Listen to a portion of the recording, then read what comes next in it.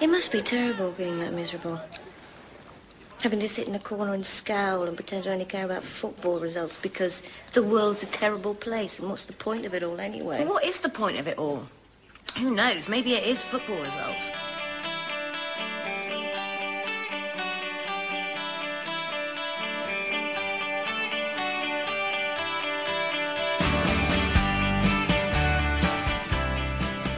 Welcome to the Desert Island World Cup Podcast, Day 3. I'm Mitchell Cahaley, and I'm with... Sean Landry. And Stephen Lenore. Hey, we have a special guest! Stephen Lenore is here to talk to us about Day 3 of the World Cup. It's been a busy day. It's been a long day. Busy day. 4 matches. 12 hours, something like that? Something like that. 24 hours? Yeah, I haven't moved. Except for lunch. Yeah, we got Greek food for lunch. Oh, it was so good. In honor of our fallen brothers, the Greeks, who lost 3-0 to Colombia in the first match of the day. This is a match that I said was going to be a 0-0 draw, and I was fairly confident about it. You were fairly wrong about it. We were wrong about the Dutch, too. That's one thing you That's learn true. during the World Cup. You're going to be wrong about every single thing. I'm used to it. Being a sports journalist, it was one of the earliest things I confronted. So Colombia 3, Greece 3, or 0, excuse me. I was confident that Greek defense would bunker down, play like they normally do, and I knew Colombia would score in this tournament and be a good attacking team going forward, but I thought they'd be a little more impotent without the help of Ramadel Falcao, the Monaco striker, who has gone down with an injury. It's really a shame that he's not a part of this tournament. We said that last night. It is. He's probably their best player for at least 20 years, since Andreas Escobar. This Greek team is a team that got themselves a 0-0 draw against, admittedly, Cristiano Ronaldo-less Portugal. So 10 men, just 10 guys. It was 10 people. They didn't even bother with a substitution. Were able to hold quite a bit of possession. They just really couldn't spring. Now that I look at the stats, though, they had quite a few shots on goal, although how many of those were really threatening, you can debate that. But I think they moved forward as best as they could and reacted as best as they could. It was kind of a fluky goal that they let in at the beginning that really, I think, just about 5 minutes in, wow, just shattered all hope of getting a result from this match. The Greeks looked better going forward than I guess we would have expected. They still were fairly impotent. They got, of course, punched on the counter to score the third goal at the end of the match. But they like Australia, made a good representation of themselves. Absolutely. Well, you see, with a team like this that has such confidence in their defense, with even such a fluky goal at the beginning, showing a weakness at so early in the game could really put a damper on how they're playing the rest of the game. Absolutely. That's why, they were just shattered after that first goal, and no real... as much as they tried to get back in the match, there really was no chance. Because the Colombians looked very good going forward, too. The Colombians played a very beautiful style of football. They looked great. I'm excited to see what they do in this tournament. I'm glad that they're still looking solid without Falcao. All right, moving on to the second match of the day. Oh, the second match of the day.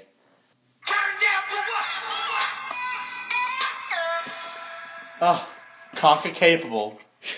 The Costa Ricans pulling off the biggest upset of the tournament so far, shocking the Uruguayans 3-1. It's the biggest moment in Costa Rican footballing history. Absolutely. And it was shocking.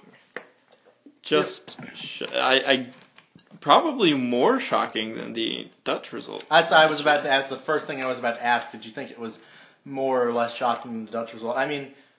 People were pegging the Uruguayans to get out of this group. Of course, there's Suarez-less Uruguayans team, it should be noted. But Cavani, Golden Boot winner Forlan, plenty of talent out there for the Uruguayans. The first goal came on an Edison Cavani penalty after Cavani blew some He blew some major chances early on in the game. He really should have been more clinical. But he finally slotted the penalty away, and we were all ready to, write off the Ticos. Yeah, Cavani did not look outstanding. In particular, he sliced a volley wide that looked a bit like Bubba Watson's putts at the U.S. Open this past weekend. But at any rate, for all of Cavani's shortcomings, the Costa Ricans looked completely out of it at the start of the match, too. Very true. And what was really impressive and really shocking about all of it was their ability to come out in the second half and make a difference. And it should be said that all credit goes to their young, inspiring striker, owned, well, not personally owned, his contract owned, by Arsenal Football Club, Joel Campbell. I was about to ask you about Joel Campbell. What happens from here? I think Arsene will bring him back to London. That's been in the discussion for some time, and I think this World Cup, especially if he keeps playing like this, is the push that he'll need to hopefully get back to London and get everything worked out, and he'll compete for the probably third, maybe fourth striker position next season. Well, it should be noted that this Joel Campbell's performance from today might be the best individual performance of the tournament so far. I thought you were going to say by an Arsenal striker. It's hard to think of anybody else. Well, Arjen Robben probably. Robben had a great game. Sterling had a great game too. Neymar had a good game, but this definitely was so, up there. It's so the quality in these two teams, and the way Campbell played and was able to lead this Costa Rican side to victory was fascinating. The Uruguayans were pretty much done and dusted after that first goal. They looked on the back heel a little bit. They didn't look like they were able to make anything happen going forward. Well, I think it's a classic failure to follow the momentum of the first goal, and Costa Rica goes into the half, a goal down, and they come back in. This young striker, Joel Campbell, is able to put that goal in 9 minutes into the second half, and the team quickly rallies behind him, and Duarte scores a quick goal immediately 3 minutes after, and giving them the lead. It's not really any way that Uruguay could recover. I should be noted that Sean and I were able to watch all the matches together today. Steve could not be here to watch the matches with us, but I wanted to tell you that Campbell goal had us just screaming at the heavens. Thank God I was born in CONCACAF. And the header was just unbelievable. We were jumping up and down and doing that thing where you grab each other's wrists and just kind of like shake them and stare at each other in the eye and going, we're all Ticos. We are all Ticos today. Yeah, I believe that's about the same reaction, a little bit different words that you and I had when Aguero scored that goal to win the title. Actually, my reaction to that was tackling my mother. They sealed the deal at the end in the last 10 minutes on the counter. Great performance of the Costa Ricans. Top of the group. Top of the group. Campbell has put himself firmly forward for young player of the tournament. If he keeps playing like this, it should pretty easily be his. Hopefully Costa Ricans can keep this up. Well, Mexico and the United States are the only two teams from the region that have ever gotten out of the group stages. It would be something special if the Costa Ricans could do it. And it should be noted that the Costa Ricans' final group stage match is against the English in Belo Horizonte, where we all know in 1950 another CONCACAF team, the Yanks, the United States of America, got that famous 1-0 victory over the English. Could they do it again? And could that put them through to the group stages? It's really turning out to be the tournament of CONCACAF so far. Mexico with a win and Costa Rica with a win. CONCACAF 2-0-0. Hopefully they can keep that momentum going. I think it's very possible that Costa Rica could take the win against the English, especially coming off this crushing defeat It was crushing. against the Italians. Should we move to that? Italy 2, England 1. England was kind of fun to watch today. Well, first half England was fun to watch. Second half England was not that fun to watch. See, that's the opposite of how I feel about English history. Not a big fan of the first half. The second half is more interesting. Nothing wrong with the first half of English What is it history. like? When does the second half start? That's a good point. Yeah, probably Battle of Hastings onward, yeah. Or is it like the Magna Carta? Either, I'll go with When's Battle of that? Hastings, because I'm down with the Battle of Hastings. They had as an all that interesting ancient history point. stuff. Yeah, exactly. It's a snooze fest. Yeah, England came out looking inspiring. They had Sturridge and Sterling marauding. A lot of pace, a lot of balls behind the Italian defense, a lot of aggression. But one England star just looked awful the entire match, and we'll probably see himself benched for the Uruguay match. Why worry? Why worry? Were you talking about why worry? Is that supposed to be a Manchester accent? That's my Wayne Rooney accent. Huh. Sounds like a 4-year-old. Yeah, that's exactly who's. Well, fair enough. Rooney looked bad He looked the entire terrible. match. He looked completely out of place. He doesn't fit this system. Looked more thin than I expected, though. Yeah, he does not. He gave some of that weight to Landon Donovan, I guess. This was an exciting England performance to begin with. Right off the bat, we thought Sturridge had found the back of the net. We with did. A Oh, rocket. gosh. Lost our minds, as did most of the world, I think. Well, it looked like, England was only going to take shots from outside the box in the first 10 minutes of the game. They weren't going to do anything else. Maybe we should have stuck with that. Really, it was that Marchisio goal about 35 minutes into the game that we started seeing the undoing of England. Well, not even, because right after that, they went right down the field and punched Italy right back. And going into the half, it looked like they had the momentum, and it looked like they were playing well. Well, I'm going to disagree with you there. Because if you remember, going into the half, Mr. Joe Hart, my beloved keeper Joe Hart, decided that he didn't need to be on his line at all. Well, that's different. And was almost embarrassed by Mario Balotelli. A beautiful chip from outside the box that was, luckily for the English, headed off the line by Phil Jagielka. When you're an Arsenal fan, you get used to that. It's fine. I mean, we almost saw that in that cup final. Yeah. And remember, Joe Hart got benched earlier this season for mental errors. He's a very good keeper. Joe Hart is a very good keeper, and there's no ifs, ands, or buts about it. But he's not necessarily at the elite level that I think everyone thought he would be at this World Cup. He's a very aggressive keeper. And sometimes, like you see with Wojciech Szczesny, for instance, that can get you in trouble when you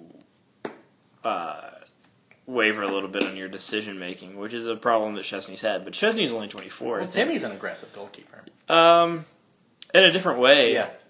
But yeah, he is. But Joe Hart is not 24. Joe Hart is a veteran of 1.5 World Cups and Euros now.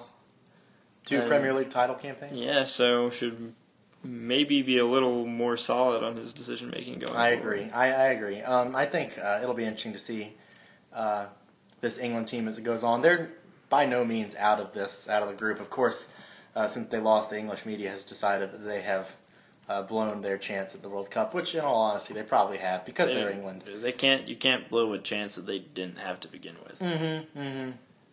Well, Balotelli put in the winner for the Italians early in the second half. It was a nice header. Oh, we should go back to that Marchisio goal because that Pirlo dummy. Yeah, beautiful. It was really nice. Andrea Pirlo, looking like Jesus, acting like Jesus. I saw a picture of Pirlo and Christ the Redeemer today, and I couldn't tell which one was which. It was good to see Balotelli score, though. It was good to see Balotelli score. It's going to be really nice when he does that for Arsenal next season. And that's the thing. I would just love to have him back in the Premiership. I love watching that man play. He's a fascinating character. Arsenal haven't had a really crazy guy for a while. That's true. We need one. We had Jens Lehmann for ages, and he was insane. They call him Mad Jens. And I think we need Mario Balotelli, not for his goal scoring, although yes, for his goal scoring, but for his insanity.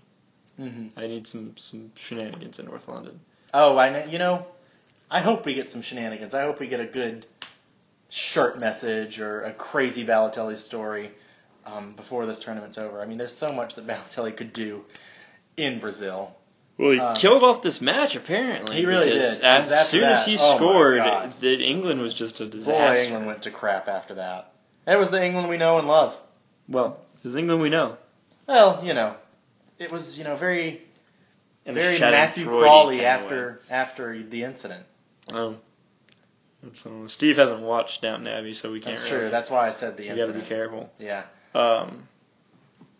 It was the England we love in a Schadenfreude kind of way.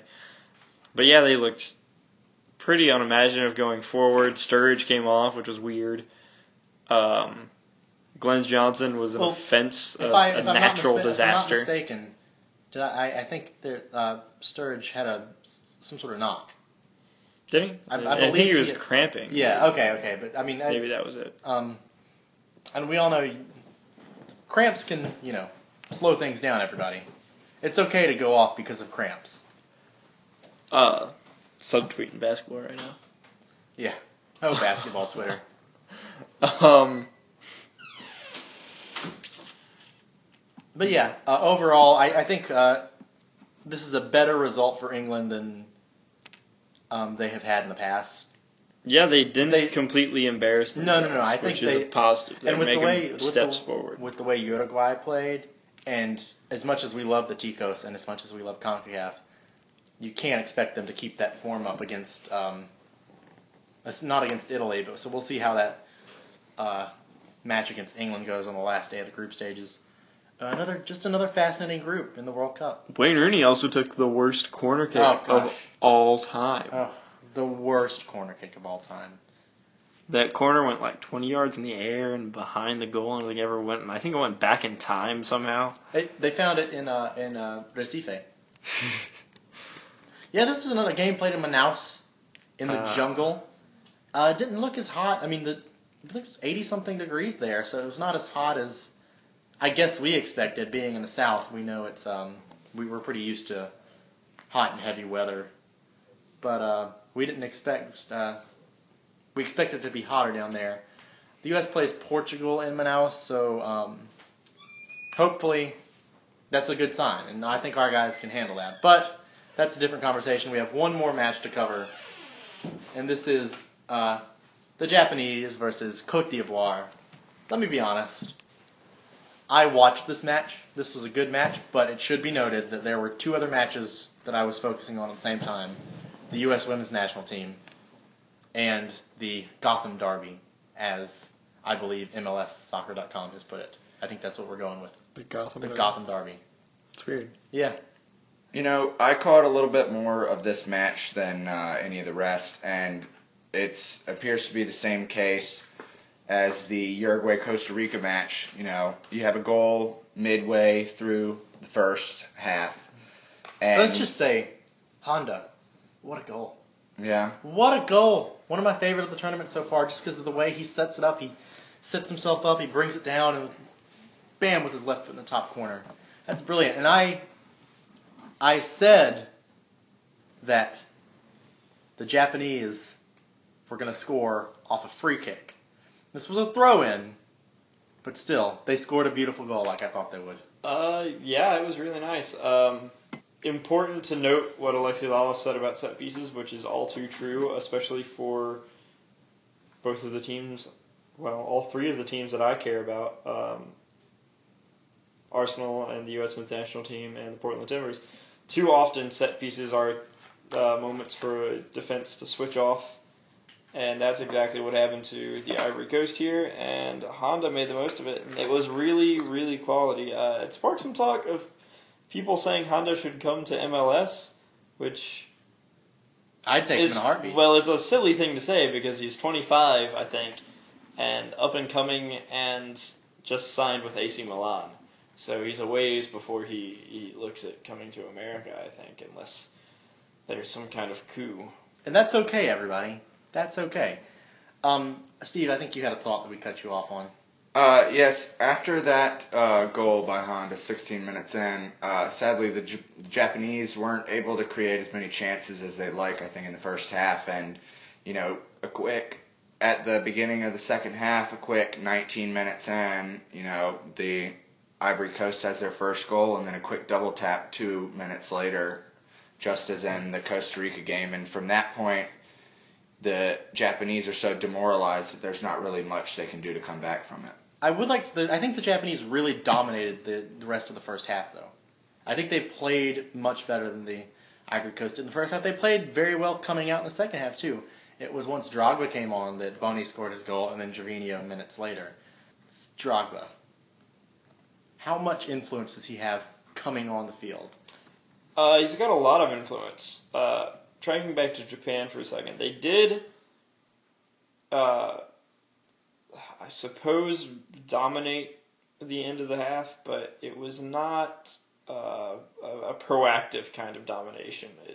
The Ivory Coast looked out of it. They didn't make the right decisions going forward.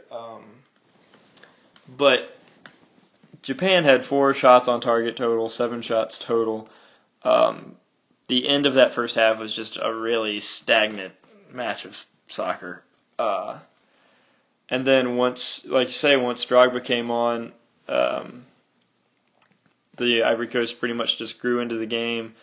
Drogba is vital for a number of reasons. He's obviously a phenomenal athlete, great pace, great finishing, but he's also somebody that a defense has always got to keep track of. You always have to know where he is, and that taxes the defense and makes it harder for them to keep their shape and do their job. And so even just his presence on the pitch and the kind of mythology of Drogba helps the Ivory Coast and helps create chances for future Arsenal striker Wilfred Bony and former Arsenal striker Gervinho. I would watch the mythology of Drogba. I'm sure it's been made. That would be really It's good. probably like a 30 for 30. He's got the best beard in the World Cup. Really? Yeah. Hot take. Hot take. Andrea Pirlo that wants a word. Pirlo has a majestic beard, you're right, but the Drogba beard is very intimidating. Do you start him in the next match? I would start Drogba in the next match. Who is their next match? That's a good question. We should see who the Ivory Coast next match is. An important thing to note with this game is how well the Ivory Coast controlled the ball the second half. We see the largest possession percentage gap here of any of the games in the day, 57-43. And honestly, when you're facing a team that's trying to recover from 2 quick goals, it's very important to hold on to the ball and move it really well. Absolutely. It's not the game I wanted to see from Torre as a City fan. I hope he played much better in the second half, but I hope we can see. And it should be noted the Ivory Coast had a few chances in the first half and in the second half off of free kicks. Torre is a deadly free kick taker. Their next match is against Colombia, and my God, that should be a cracker of a match, shouldn't it? It should be really nice. It should be so good. I think Drogba does have to start for that one because I think it's one that the Ivory Coast would really like to take 3 points off of so they can kind of take the foot off the gas pedal against Greece in their closer. So we still have the Ivory Coast coming out of this group, though, right? Coming out top. Really? Yeah, is that what I said in the first? That's what I said. I had Colombia coming out top. You had Colombia. I'm pretty sure I had the Ivory Coast. Now, I think if Colombia can have another quick-fire goal at the beginning of this next match, I don't think there's any way that the Ivory Coast is going to be able to recover from it, and I think it's going to end 1-0. Well, it should be. There's youth in Colombia's side too, which is in stark contrast to the aging Ivory Coast side. But we'll preview that match when we come to it. We have 3 matches to give our quick hot takes on for tomorrow, which we should say is Father's Day. So happy Father's Day to all of our fathers, all the fathers listening out there. Football is a game of fathers and sons. Pass it on. Your children will learn to love it. Or your fathers will learn to love it. Or your father. That's right. Sean has a reverse story. My father sadly hates the game of football. Or soccer. Either way, it's all the same. So our 3 matches tomorrow is Switzerland and Ecuador, France and Honduras, and then the one I've been looking forward to all weekend, Argentina and Bosnia Herzegovina. Let's give your quick hot takes on all 3 matches. The first match is going to be terrible and boring and awful. Really? Yeah. I'm expecting something fun from the Swiss team. They're better than people think they are. They are. They're good. I think they're going to pretty much handle Ecuador. I think we're due. This is gambler's fallacy, but I think we're due for a boring match. The matches have all been great so far, and I hope that it's like amazing. And there's like 50 goals, and like Zlatan somehow secretly became Swiss because they adopt people all the time. FIFA's located in Switzerland. That's true. That's a thing that Sepp Blatter's going to play. France and Honduras. Sean, I think every podcast we've done, you've talked about the Honduran crest. I do. We're finally going to put it to the test tomorrow against that French team. And it's going to work. The magic of the Honduran crest. Right. The Big H. The Big H. That should be their nickname. The Big H. It is their nickname. We will refer to Honduras as the Big H from now on. It's the source of all their power, and they're going to hopefully continue the Cup of CONCACAF. The Cup of CONCACAF. Steve, you think CONCACAF can keep this up? Well, it'll be interesting to see what Mexico does, and Costa Rica has played pretty well, so we'll see what they can do in the next round. Last match of the day, Argentina, Bosnia and Herzegovina. I'm excited for this one as a City fan. It's Dzeko versus Aguero. Dzeko going up against Zabaleta and Demichelis. And my World Cup winners, Argentina, facing a tough-ish test in their first match. The Bosnians are not great in the back. They have a great keeper in Begovic. They're good going forward. All they know is to go forward. They just charge and charge and charge and charge. So we'll see if they can exploit the weak Argentinian defense. Is the Argentinian defense that weak? I mean, I think that is their weakest link. Okay. So when I say weak, I mean it's relative to Argentina. Pablo Zabaleta's good. Pablo Zabaleta is the best right back in the Premier League. When comparing to their forward game, strikers in the wings, it's pretty hard for the defense to stand up to that. Yeah, well, really, all the big team. I mean, the big issue in this World Cup are shaky defenses. A lot of contenders have questionable defenses and questionable keepers, and that's what's going to make this World Cup so exciting. Which is, I think, part of why it's been so exciting so far. But we know, as evidenced by the Greece-Colombia game, that past reputations and good defense doesn't necessarily mean everything when it comes to that's absolutely true. World stage. That's absolutely true, and that's why we're hopefully going to have an exciting day tomorrow. All right, I think we've gone Let's each take a match and predict it from tomorrow. Oh, okay. So what do you want? I'll let you take the Honduran match because those are your boys. I'm going to take the Honduran match, and I'm going to call it 3-2 to the Hondurans. Ooh, that sounds fun. That sounds really fun. I've got Honduras coming second out of this group. So yeah, you do. It might be the first draw. You went all in on that. That's right. Okay, well, I'll take Switzerland, Ecuador, and I'm going to have to agree with Sean here. I think it's going to be very boring. Probably a 0-0 draw. All right. I would not be surprised. I'm going to need a nap, so I hope so. I have the Ecuadorians coming second out of this group. Don't forget our bet. That's right. We got a lunch on it. Whoever finishes higher between Honduras and Ecuador. Even though I'm going to be clapping my hands for CONCACAF. I'll be clapping my hands for CONCACAF. I guess that leaves me with Argentina and Bosnia and Herzegovina. I'm going to take the Argentinians 4-1. 4-1. Okay, wow. That's about right. Mm-hmm. Okay. All right. Does anybody have anything else they want to say? I don't think so. I think that's it for us. We've gone a little long. Thanks for joining us here from the Desert Island World Cup headquarters in Mobile, Alabama. We will talk to you soon. We got the big USA match coming up on Monday. I'm preemptively cowering behind my couch. We will talk to you soon, and happy Father's Day. Yes.